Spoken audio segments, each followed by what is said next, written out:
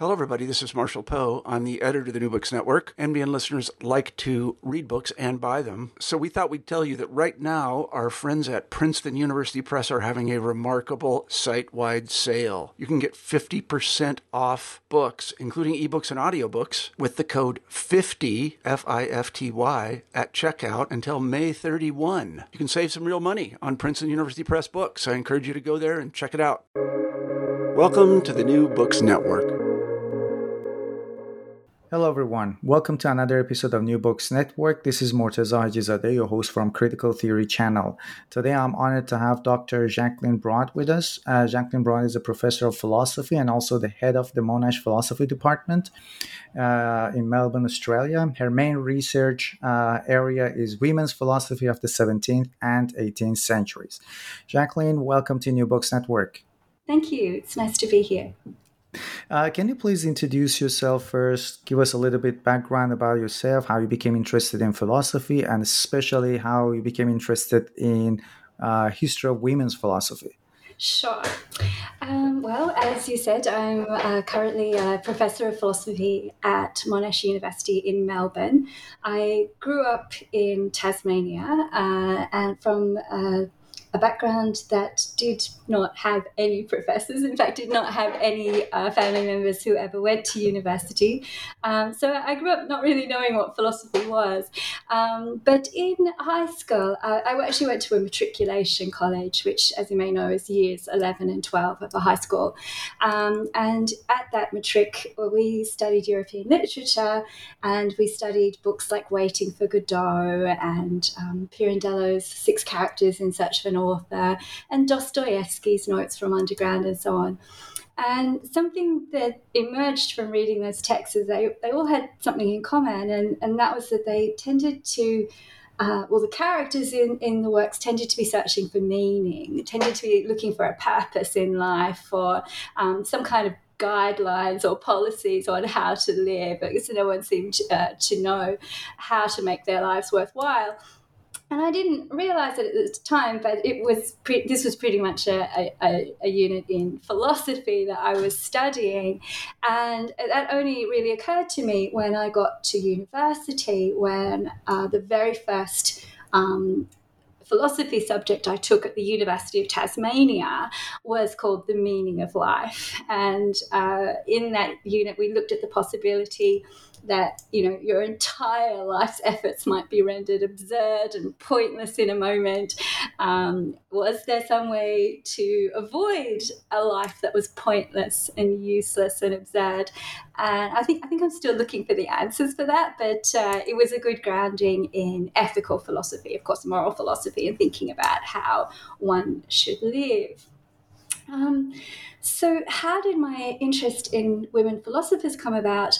Well, it was an unfortunate feature of my undergraduate training that we never, in fact, looked at women philosophers in any of the subjects I taught. So even that unit that I was talking about on the meaning of life, we looked at Albert Camus, we looked at Sartre, we looked at a number of figures, and of course they were all men.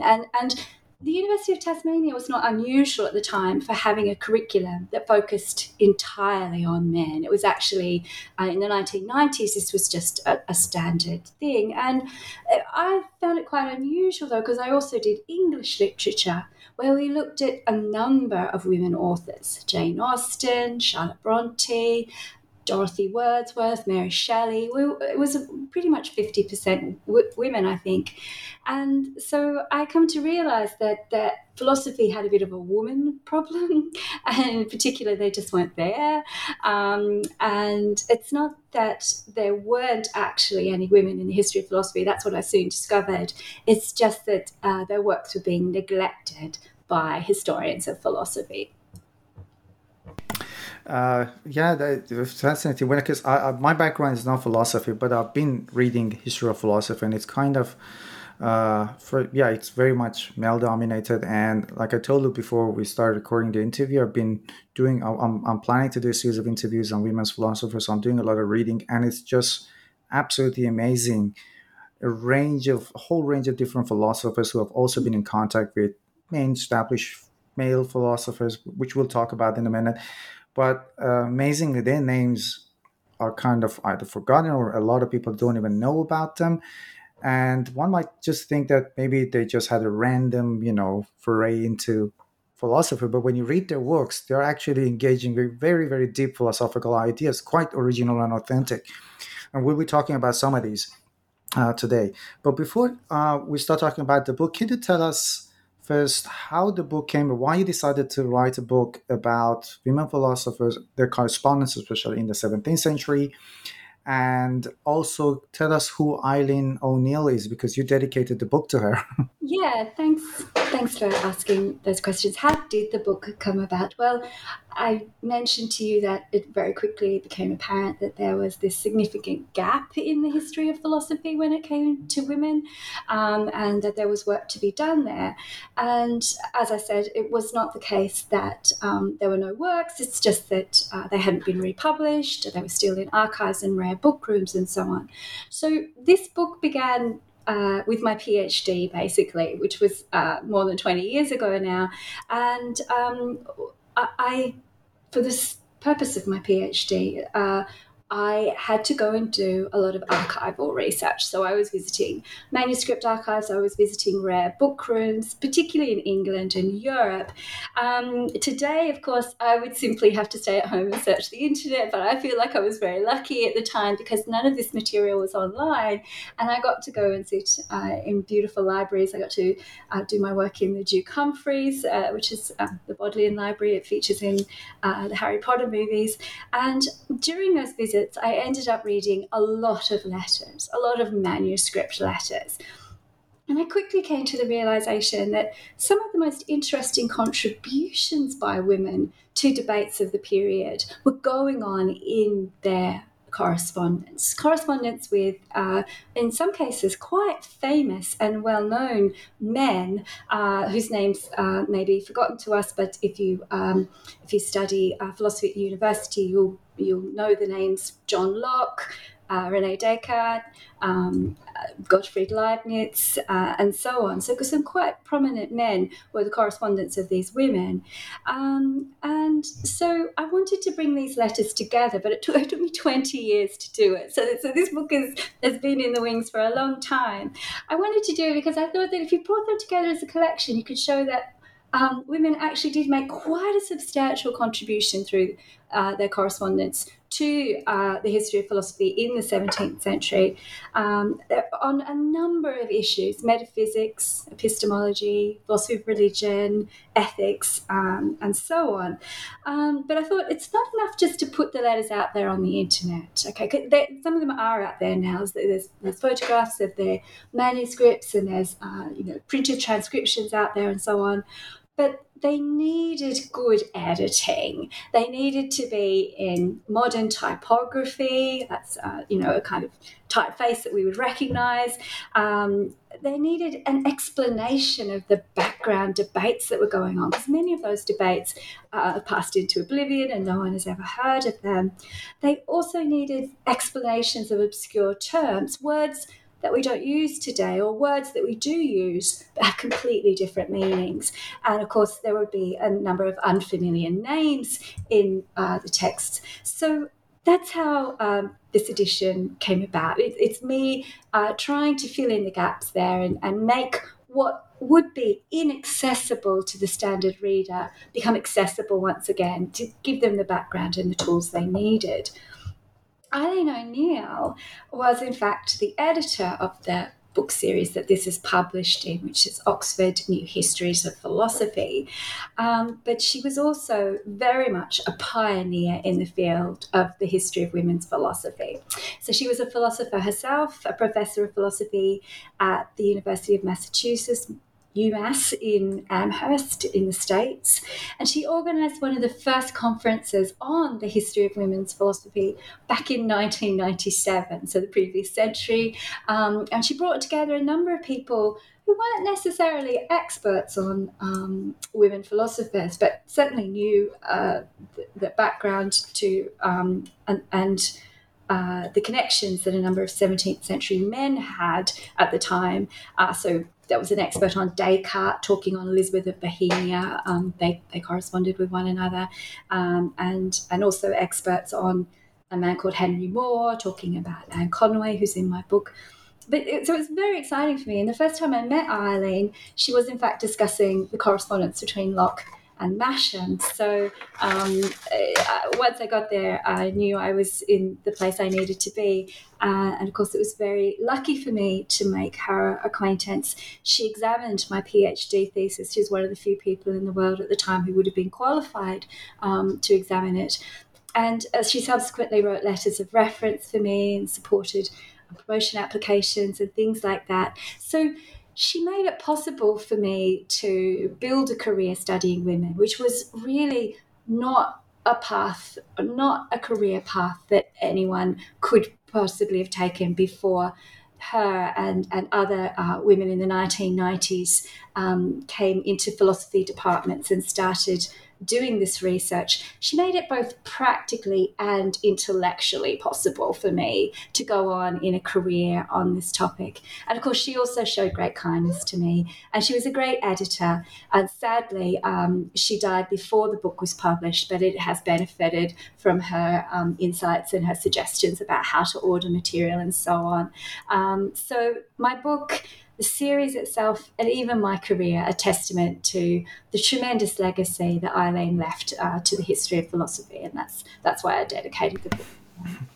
Amazing. I've come across her name in a couple of other books, so it's really good to know a little bit about her. So let's talk about this book a little bit. You talk about 4 authors here, and you discuss and you present their correspondence with other philosophers. When you analyze their correspondence, do you feel that what does it reveal about, let's say, the depth of the thoughts? Is it that they're randomly engaging with different philosophical ideas, or do you see a trajectory and evolution or a systematic approach to some ideas that are of interest to them?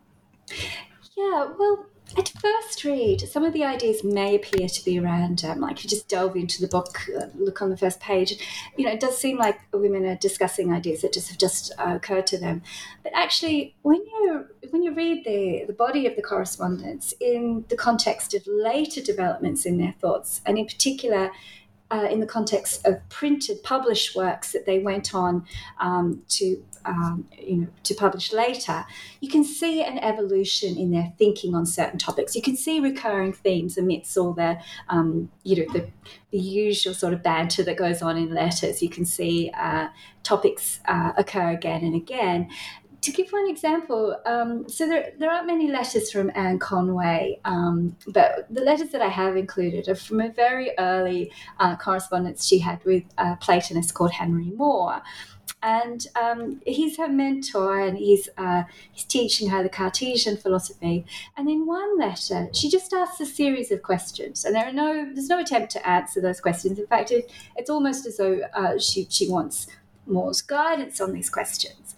But the questions themselves are very interesting. They are questions such as, well, if the body is sinful, which a number of philosophers thought it was at the time, if it was a source of vice and sin and so on, then why did God create the body and join it together with this more perfect soul, this more noble part of ourselves? And that seems like an innocent question to ask, but when you look at the entire body of her work, it's a kind of guiding principle that governs most of her writing. For her published work, called The Principles of the Most Ancient and Modern Philosophy, she asks at the very beginning, what kind of world would a just and benevolent God create? Would he create a world in which there was this material thing, this, let's call it body, which had no life, no perception, was utterly dead? Would a just and benevolent God create such a world? And she comes to the conclusion, no, of course not, because that material body could never improve itself. It would be incapable of its own motion. It couldn't move forward. And so this forms the basis of a theory that, in fact, mind and intelligence, in fact, permeates the entire universe, helps it to move, helps it to perceive, and so on. And so seemingly random questions turned out to be guiding thoughts behind the development of her own original philosophy in her published work. Similarly, I have a series of letters by a woman called Elizabeth Burnet, and if you just open those letters up randomly too, you'll see her berating her correspondent, who was John Locke, for not being charitable, not being humble in a long philosophical disputation he was having with another man. You might think this is just an instance of her sort of telling him off, like he was basically telling me she should stay quiet in the future.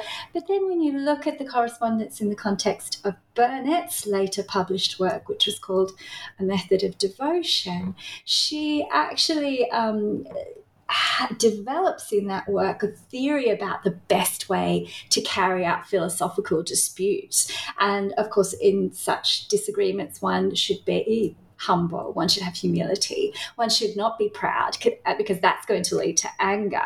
You need to be charitable towards the other person's opinion. You need to be open-minded. And you can see in that text that there is implicit criticism of Locke there, because he himself had a similar guiding philosophy about how to carry out disagreements, and it was the same one that she was advocating, a philosophy of charity and humility and so on.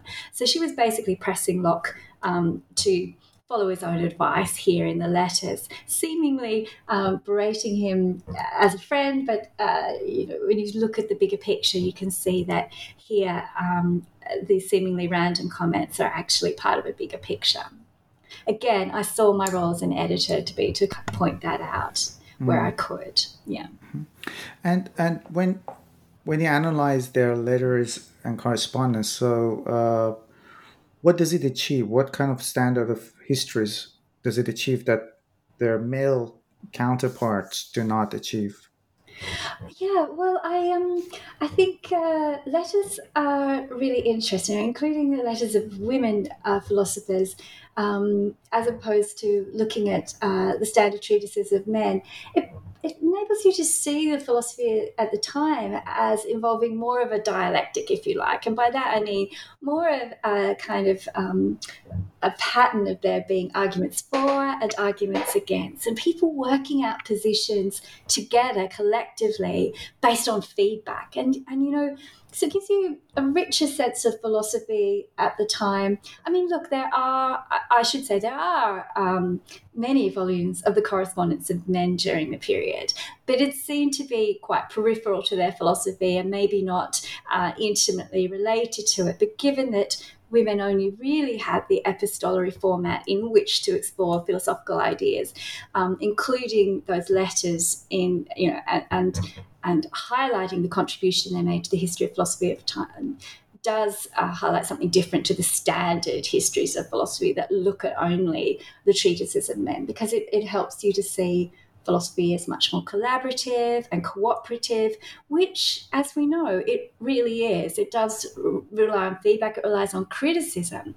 And one of the nice things about the letters between men and women philosophers is that they weren't afraid to criticize each other, or let's put it this way, to raise polite objections to one another's views, which, of course, the men could not do in their printed treatises. It was not thought to be appropriate for a man to criticize a woman in public, in such a public forum as a published treatise. So they almost never name a woman philosopher.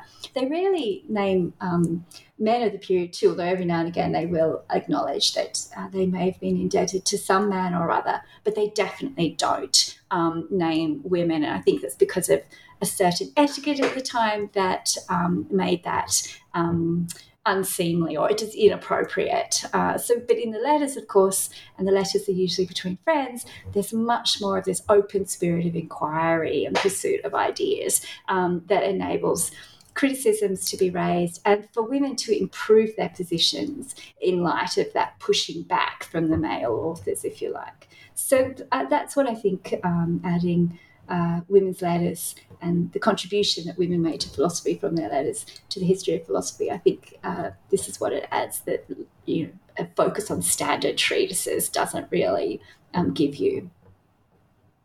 And so in these correspondences, they were exchanging ideas with fellow philosophers. Were they just engaging with the ideas that had already been established, or did they have any, let's say, new or authentic original thoughts as well? And what I liked was that in the book you do mention that even male philosophers kind of tested out their ideas in dialogue with one another. So it's not something that is peculiar to women. So can you talk about that a bit? Yeah, so I think no one ever writes in a vacuum. It was a bit of a myth in the 17th century that these great geniuses just appeared and they didn't read anyone else and they just spun out all these thoughts like cobwebs from their minds, And no one writes in a vacuum. So the women were no different to that. They relied on the support and the assistance of their male interlocutors, their fathers and husbands and friends and so on. And so in that sense, they are building on, in some cases, the views of male authors. However, I do think when they did build on top of those views, they did come to develop startlingly original views of their own. And Conway and Cavendish, so Anne Conway and Margaret Cavendish are two authors whose correspondences I include in the text.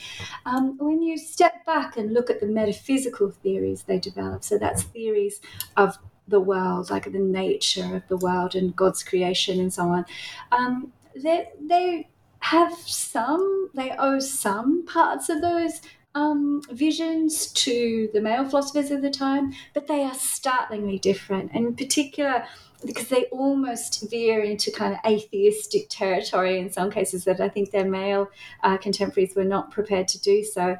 I'm thinking in particular of Margaret Cavendish's viewpoint that there's no spiritual substances in the created world, in the material world, and that everything is composed of matter. But Conway too had this viewpoint that there's no substantial distinction between mind and body. This too gives rise to a kind of panpsychism that we see in Cavendish's philosophy as well. And her contemporaries were very scathing of any kind of panpsychist philosophies of the period. They believed that the only entities that think are spiritual, immaterial entities, and that, of course, matter is dead and lifeless and cannot have perception. So I think they were able to be quite original, and part of the reason might have been that they didn't have that stuffy scholastic education that their male peers did. They weren't working within the confines of their university education because, of course, they weren't permitted to attend university. In many cases, they were only educated up to about the age of 13. So they could read and they could write as gentlewomen, I should say. The lower classes, of course, didn't typically educate girls at all. So this enabled them to think a little more freely. One other way in which they were original is in terms of developing feminist views. That thing doesn't come out as strongly in the letters, I should say, but in some of their published works, you do find them using philosophy and the critical tools of philosophy to raise questions about women's lack of education, but mainly, but also women's lack of freedom within marriage and also various other issues that were of particular concern to women. Men do raise those questions every now and again, but not with the same force and not with the same centrality of concern in their writings.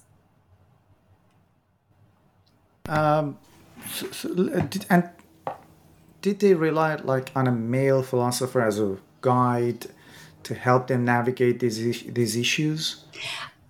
They did, and they had to. So, yeah, and that's mainly for practical reasons, the reasons that I was just explaining, that they weren't educated in universities. So that meant also that they didn't have very sophisticated language skills. So they didn't have Latin and they didn't have Greek. So a lot of European philosophy in the time was written in Latin. So if you couldn't read it, you were sort of prevented, of course, from engaging in philosophical reflection on those texts. So we find in one correspondence in my book between More and Conway, More actually translates Descartes' Principles of Philosophy from Latin, several select chapters, for the purpose of teaching Conway the Cartesian philosophy.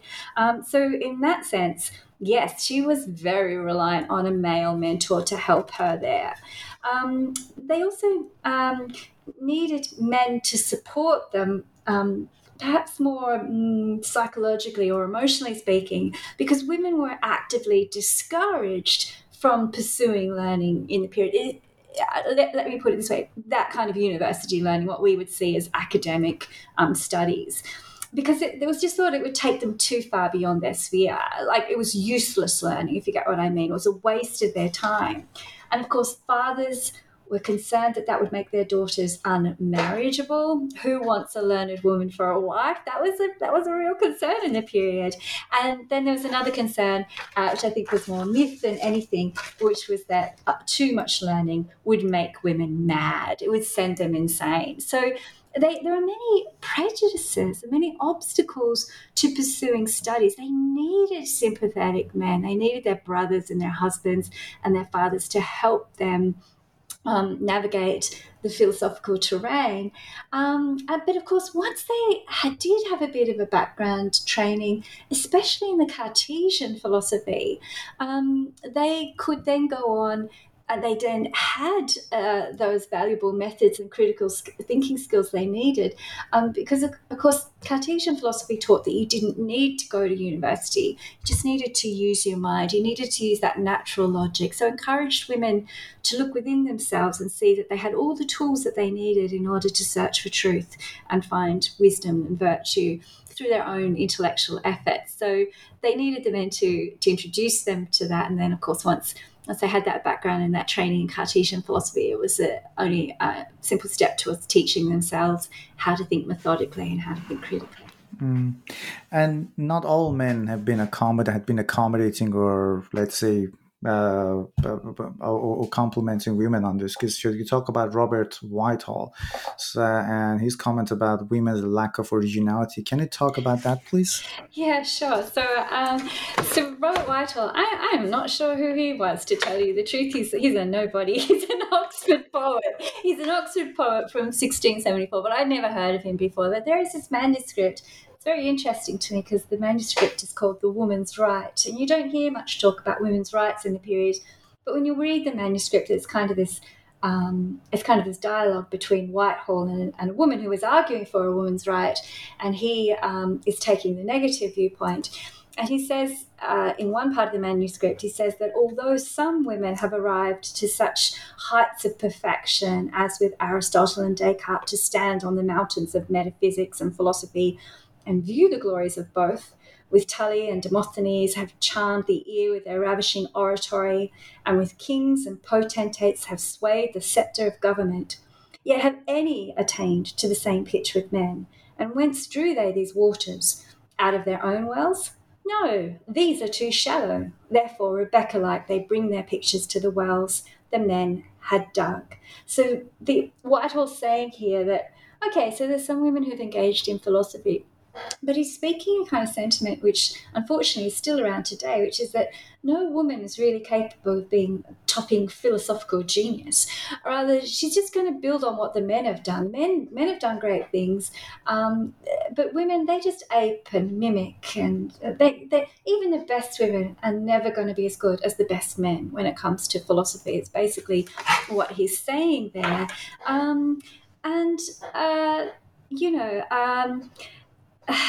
It's a viewpoint, as I said, it's still around today. There's still quite a tendency to see these women as the disciples of men, and to some extent, perhaps publishing the philosophical correspondence might confirm some people in that opinion. But I think it's really unfortunate that they're always automatically seen as the disciples of men in the way that Whitehall sees them.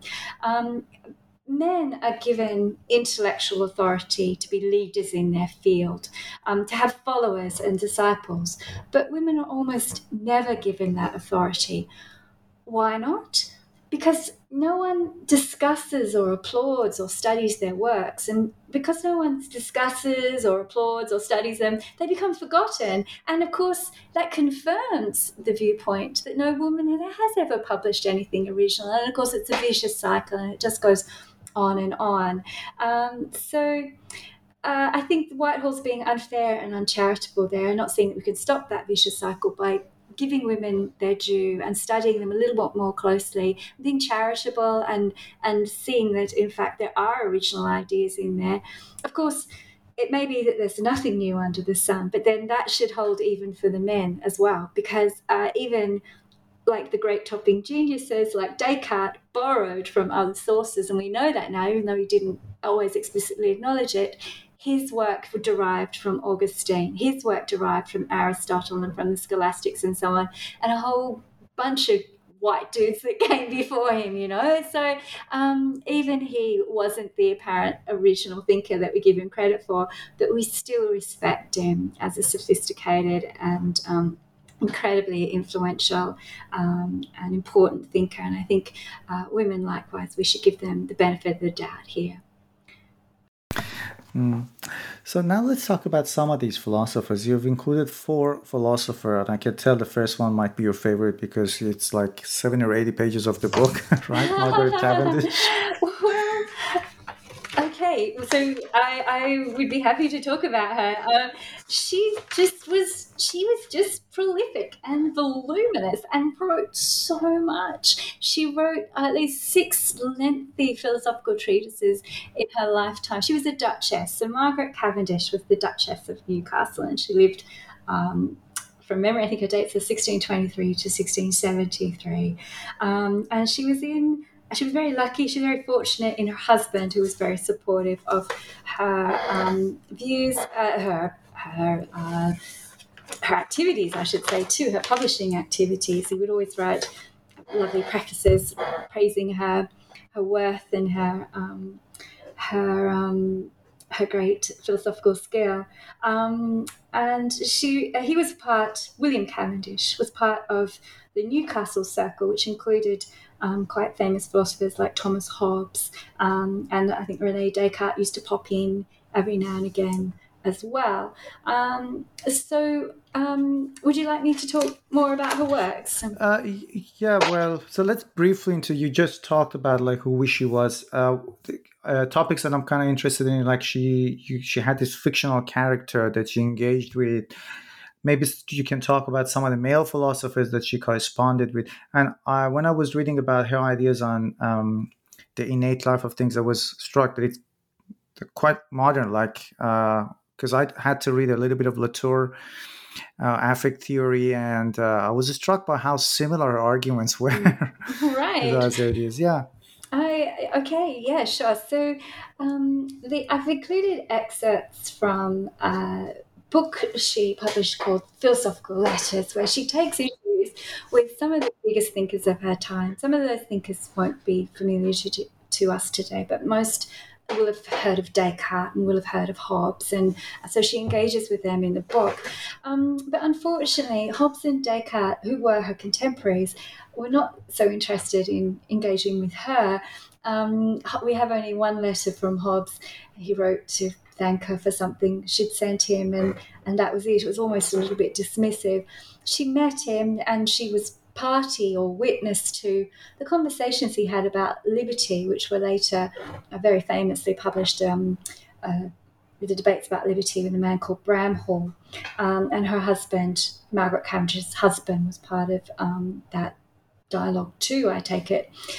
So she was mixing with the bigwigs, and also she had dinner with Descartes, but she says he never said a single word to her because he didn't speak English and she didn't speak French. So, and she was also, I should say, she was also painfully shy. So she has this imaginary correspondent in her philosophical letters. And I think it's part of the reason, first of all, she didn't have anyone, she certainly didn't seem to have other women that she could talk to these issues about.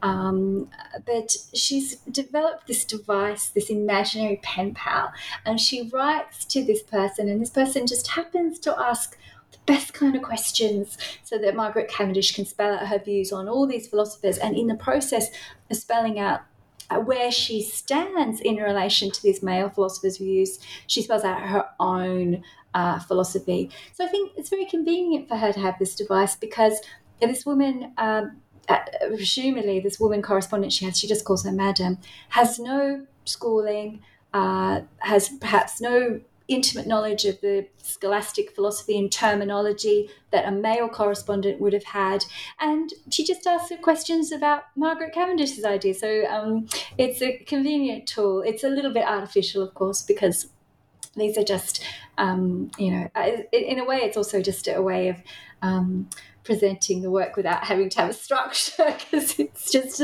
letter after letter, and there's just there's no real method or consistency there in how the ideas are discussed, and there's a lot of repetition. It's still a lot of fun to read. Yeah.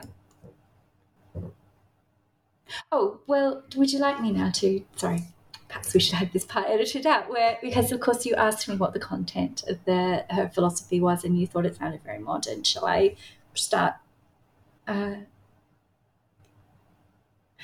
Sorry, you've gone. Oh, sorry, my microphone was on mute. Yeah, I forgot to unmute. I understand. That's yes. All right. We can edit this out. That's fine.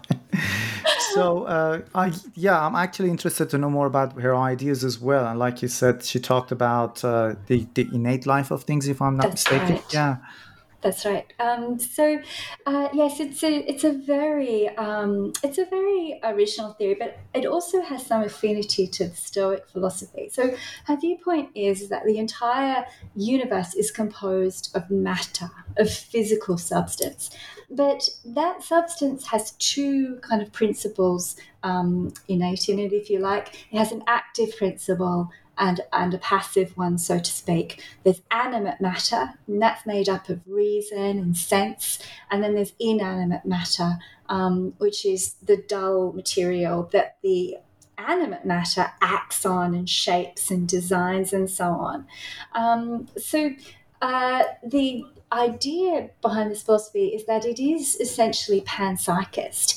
Take any particle of matter you like, and it's composed of life and sense and reason and intelligence. Maybe not the same intelligence that you and I have, because we're composed as sophisticated human beings with conscious minds and so on, but there's nevertheless a mental aspect to every particle of matter in the universe. And so this influences her causal theory. We think that when you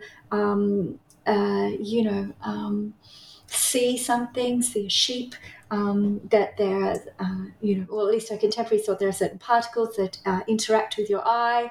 And she actually thought that your eye does the active work there of patterning out what it sees. There's something alive within material substance that enables it to imitate what it sees. A bizarre kind of causal theory, but not so beyond the realms of possibility. There are some philosophers who hold views that are not unlike us. I mean, you mentioned that you saw similarities in one author, and there are certainly panpsychists today who are keen to defend the theory from the usual kind of objections it gets, like, oh, does that mean when we tread on rocks in the streets that they're crying out in pain but we can't hear them, kind of thing. She tries to address those kind of absurdities in her work as well.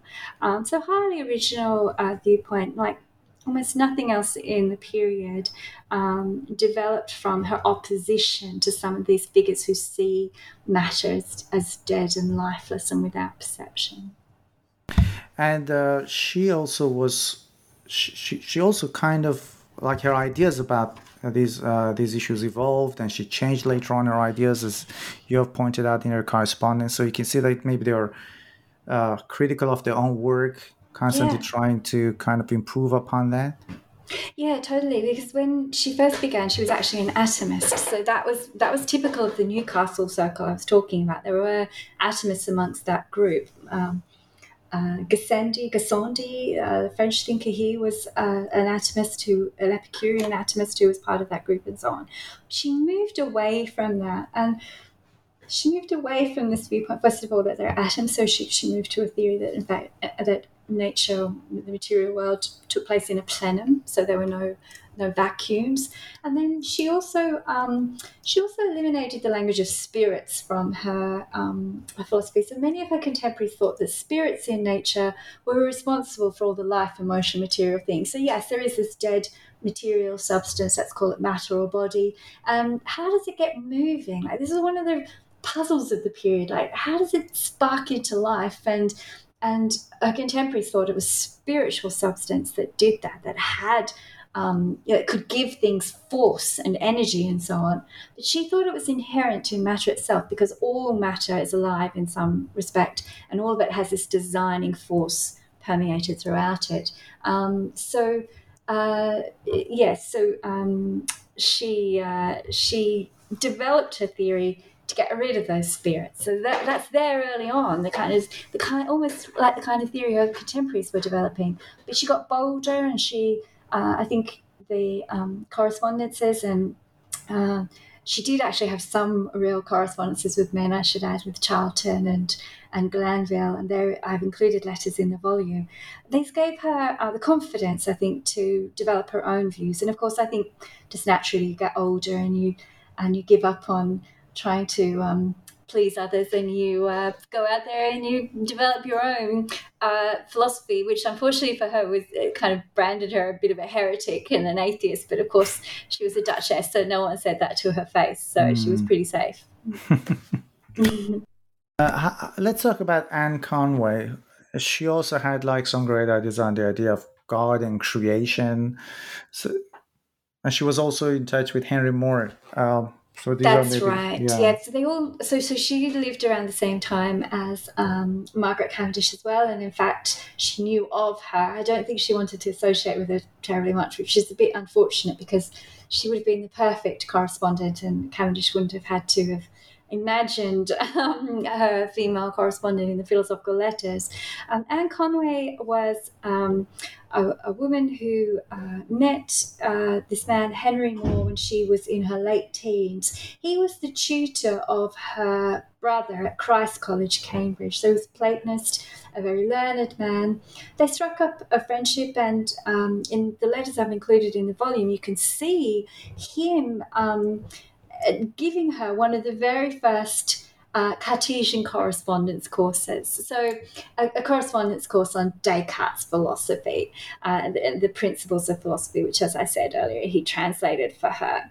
And this enabled her to develop a kind of confidence to develop her own views. And in her later philosophy, interestingly, she actually takes issue with a number of Henry Moore's ideas. So, as I said, she was principally concerned with what kind of world would a just and benevolent God create. And Henry Moore thought that, in the created world, there were minds and there were bodies, and they interacted by means of this vital congruity. And every now and again, not just every now and again, but in every different level of life, spirits would take bodies as their terrestrial vehicles and use them until, of course, those vehicles died and they had to move on to some other sphere. And she thought this was nonsense, that, in fact, all of creation emanates from the divine. So it was an emanative model of causation here, where all life and matter that takes place in the universe emanates from God's life and matter. Well, God isn't a material being, but God's life and activity, let's say. This led to her to have radical differences with Moore. There aren't just spiritual things out there that have to take a body as a vehicle in order to move in the material world. Rather, all matter is just a different hardened form of spirit, if you like, and so it naturally has its own power of motion and perception and so on. So it sounds I know it must sound a lot like Cavendish's philosophy, and it is interesting that two women philosophers in the period have such a similar metaphysical theory. But of course, there are radically different starting points here, because Conway was more of a religious thinker.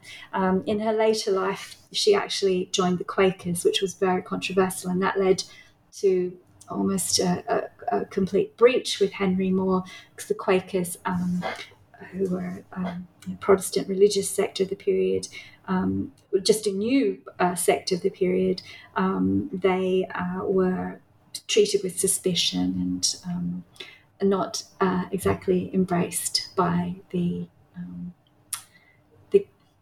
conventional society. And she wasn't necessarily just passively receiving ideas from, say, Henry Moore, right? She became critical of his philosophy, maybe. Yeah, I think it's because she really did think very carefully about what God's attributes implied for his creation. So here's this difference with Cavendish I was talking about. Cavendish just says, let's just put spiritual substance aside and let's put God aside in all supernatural things, including witches and demons. She didn't believe in any of that, but many of her contemporaries did. But Conway, on the other hand, starts with God, and she builds her entire philosophy on the basis of what a just and benevolent God, what kind of creation he would have. And of course, he would have one that did not condemn people to hell for all time. So this was a very radical view of the period. Would give every life form an opportunity to improve itself, to become better. And of course, she also posited an intermediary between God and his creation that she variously called middle nature or Christ, Jesus Christ. This led to radical differences between her and More, just this very starting point. I think she thought that More should have started there because he did believe in a just and benevolent God, and he really did need to think more about what God's justice would imply for created things, and that they all needed to share in God's attributes in some way or reflect God's attributes. And she became bold enough in her later works to actively criticize the fact that he didn't follow through on those implications in his own philosophy. How about the third philosophy to talk about in the book? If I'm pronouncing the name correctly, Damaris Cudworth Masham, right? Yes, yeah. I just go for it in bold Australian. I just call it Damaris Masham. But there's some controversy about that, because when I recall one scholar took issue with calling her Masham and said, Masham is something you do to potatoes. It is Marsham. So Good's Queen English is Marsham, but there's no R there. To Australian, it's Masham. So Damaris Masham was a moral philosopher of the time. She was a close friend of a very famous British philosopher, John Locke, whose ideas we still discuss today. She was very fortunate to have met him in her early 20s, and she met him through mutual friends. And he immediately had to go into exile because he was plotting a revolution.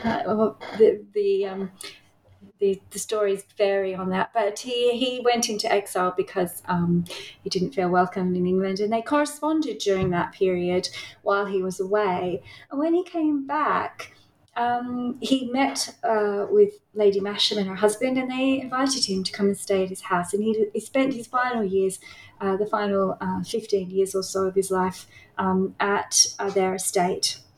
And of course, Masham benefited greatly from having him as a daily interlocutor, and he benefited from having her as someone to converse with about his ideas. He edited and revised many of his books while he lived with her.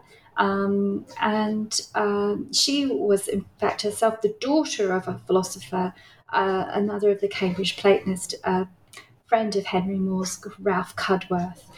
So she would likely have had a better education in philosophy than most women of her time. She lived in the rarefied atmosphere of Christ College at Cambridge. So she's one of the few women at the time who would have had some familiarity and closeness with academic philosophy of the period. And so I think this made her a very good companion to Locke in his final decade or so of life. And they also she also had some disagreements with John Locke, and it's great to know that they were not just simply passively be Yeah. receiving those ideas. She Yeah. actively criticized Yeah, she did. I think he John found her Locke. beneficial for that. Again, it just goes to show how collaborative and cooperative philosophy is, even in a period that valorized that wholly original independent approach to philosophy that John Locke and people like him were advocating.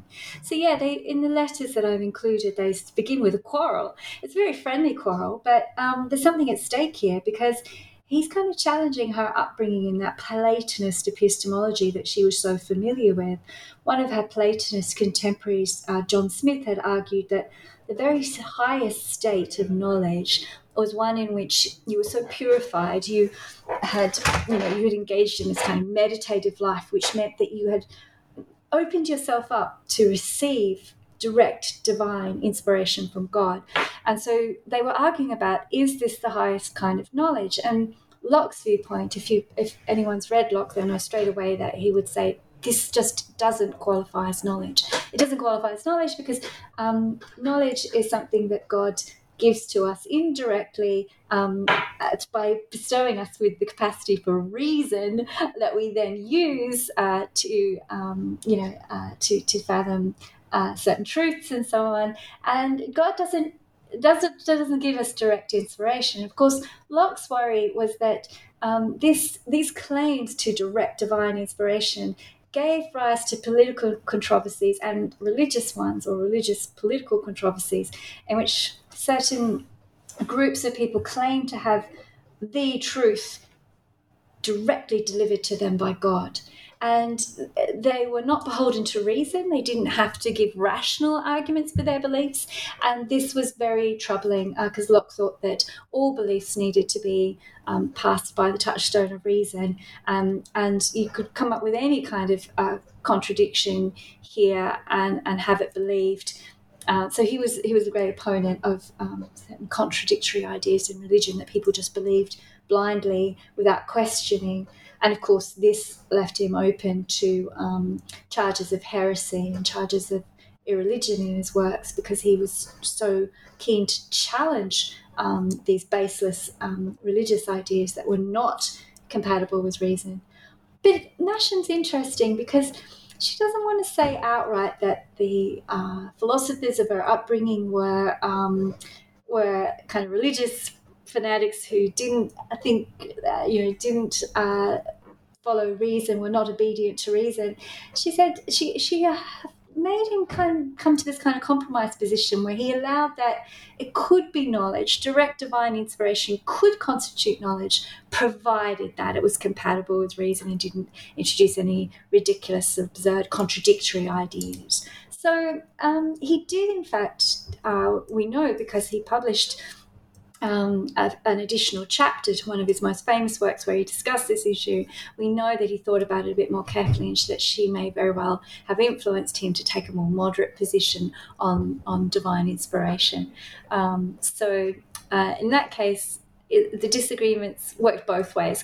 She eventually came around to his way of thinking about reason as a natural faculty given to us by God, and certainly didn't have any kind of religious notions of knowledge creeping into her later epistemology. Mm. And the last person you discuss is Elizabeth Berkeley Burnett, or Burnett, I hope I'm pronouncing it correctly. So can you please introduce her? And one thing I found interesting about her was that she sort of acted like an intermediary in a dispute between John Locke and Edward Stillingfleet. Yeah, that's right. Yeah, so that was known as like one of the most famous disputes in the history of philosophy, which is always very surprising to me because it's very long and very boring. No one ever discusses it anymore.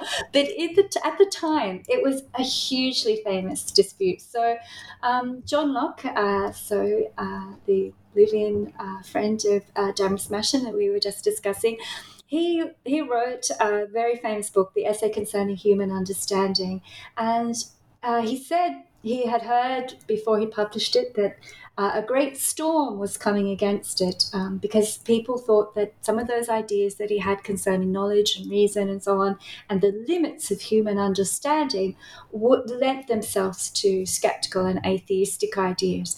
And history in some ways has kind of proven his critics right to some extent, but at the time he was very keen to defend himself. So when this man, Edward Stillingfleet, came out, the Bishop of Worcester came out and pointed to the fact that his ideas undermined the doctrine of the Trinity, the seemingly contradictory idea that there are three persons within one person, and of course the immateriality and the immortality of the soul. Locke thought that we couldn't have an idea of the essence of the soul, and that was thought to be extremely controversial for arguments that the soul would continue to live after the body had died.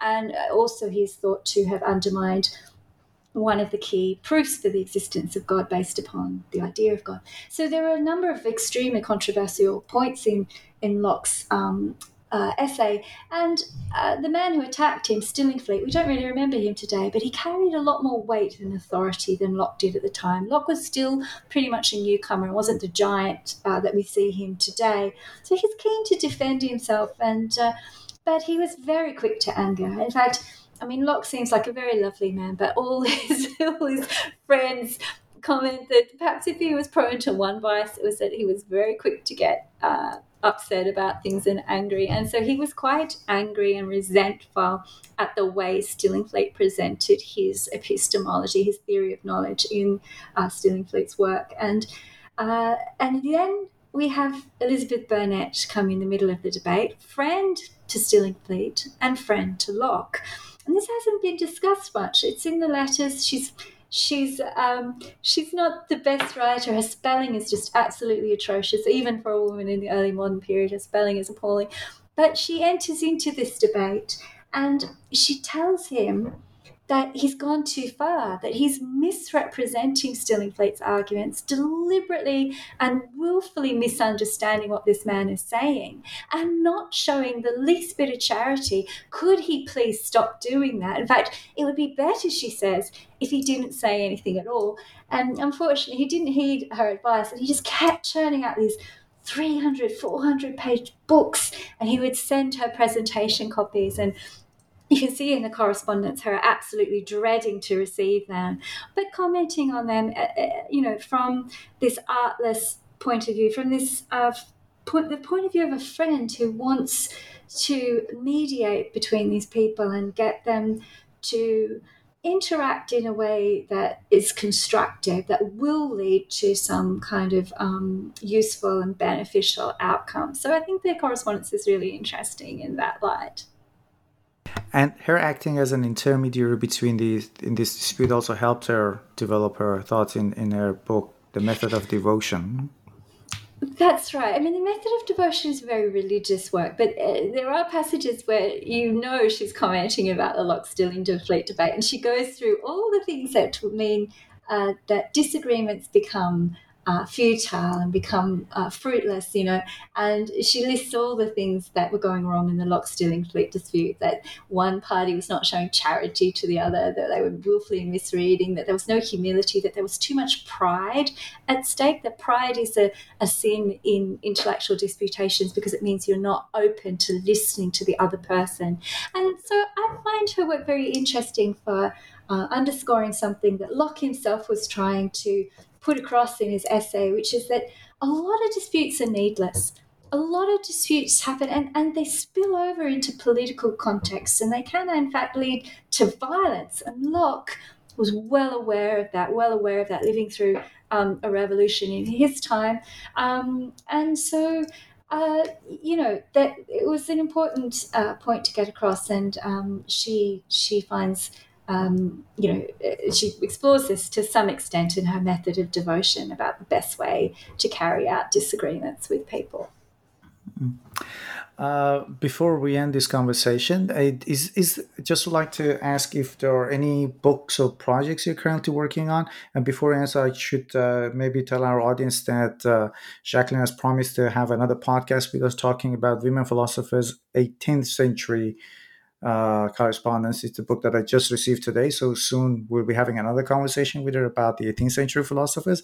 But is there any other project you're working on, Jacqueline? Yeah, so I'm working on a couple of projects at the moment. The first one is it's an investigation into the philosophical foundations of women's rights in the early modern period. So a lot of people think that women's rights were a relatively new phenomenon, that they came along maybe in the 60s, maybe with the suffragists in the late 19th century, but a relatively recent phenomenon. But my work seeks to uncover a recurring logic of women's rights in the 16th and 17th century. And by that, I mean a kind of recurring pattern of thought where women appeal not to rights, but to cognate or similar concepts to rights. And those concepts are dignity, excellency, nobility, and worth. And they often play a very similar role to rights. In particular, they give women authority, and they give them the authority to make normative demands on other people and expect that other people will meet those demands.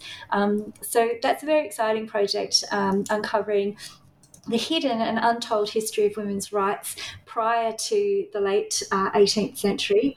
And another project I'm working on is related but different. It's looking at the Stoic influences on women's thought in the early modern period. So there was a bit of a Stoic revival in the 17th century when the works of well-known Stoics such as Seneca and Marcus Aurelius and Epictetus and so on were being republished and translated such that anybody could read them. And if you look at women's writings, they embraced the Stoic philosophy, this idea that our happiness is entirely in our own power, that we need only cultivate virtue, which is a skill. It's the skill of rationally selecting those things that are in accordance with our nature, and that we mustn't overvalue external things such as wealth and health and so on. Rather, we must realise that our happiness lies in cultivating virtue alone. So you find that in women's texts. But the reason that this strand of Stoic thinking in women's philosophy hasn't really been recognised is there's an array of genres they use to explore this issue. So letters is one. In fact, there's a bit of Stoicism that comes up in the Masham letters. They also explore it in their poetry, in their religious works, their conduct manuals, their educational treatises, and so on. So this is one of the things that has led to women kind of being marginalised in the history of philosophy, I think. Back in the day, back in the 17th century, even the male philosophers wrote their philosophy in poetry. They used a variety of genres. They were certainly publishing collections of letters and essays and so on. And we seem to have forgotten that by just concentrating on the standard philosophical treatise. So if you go to different genres, that goes some way towards reintroducing women into the history of philosophy, reincorporating them and showing that they did make a valuable contribution to the shaping and development of philosophy in their time. Professor Jacqueline Broad, thank you very much for taking the time to talk with us about your wonderful book. Thanks so much. I really enjoyed it. Thank you.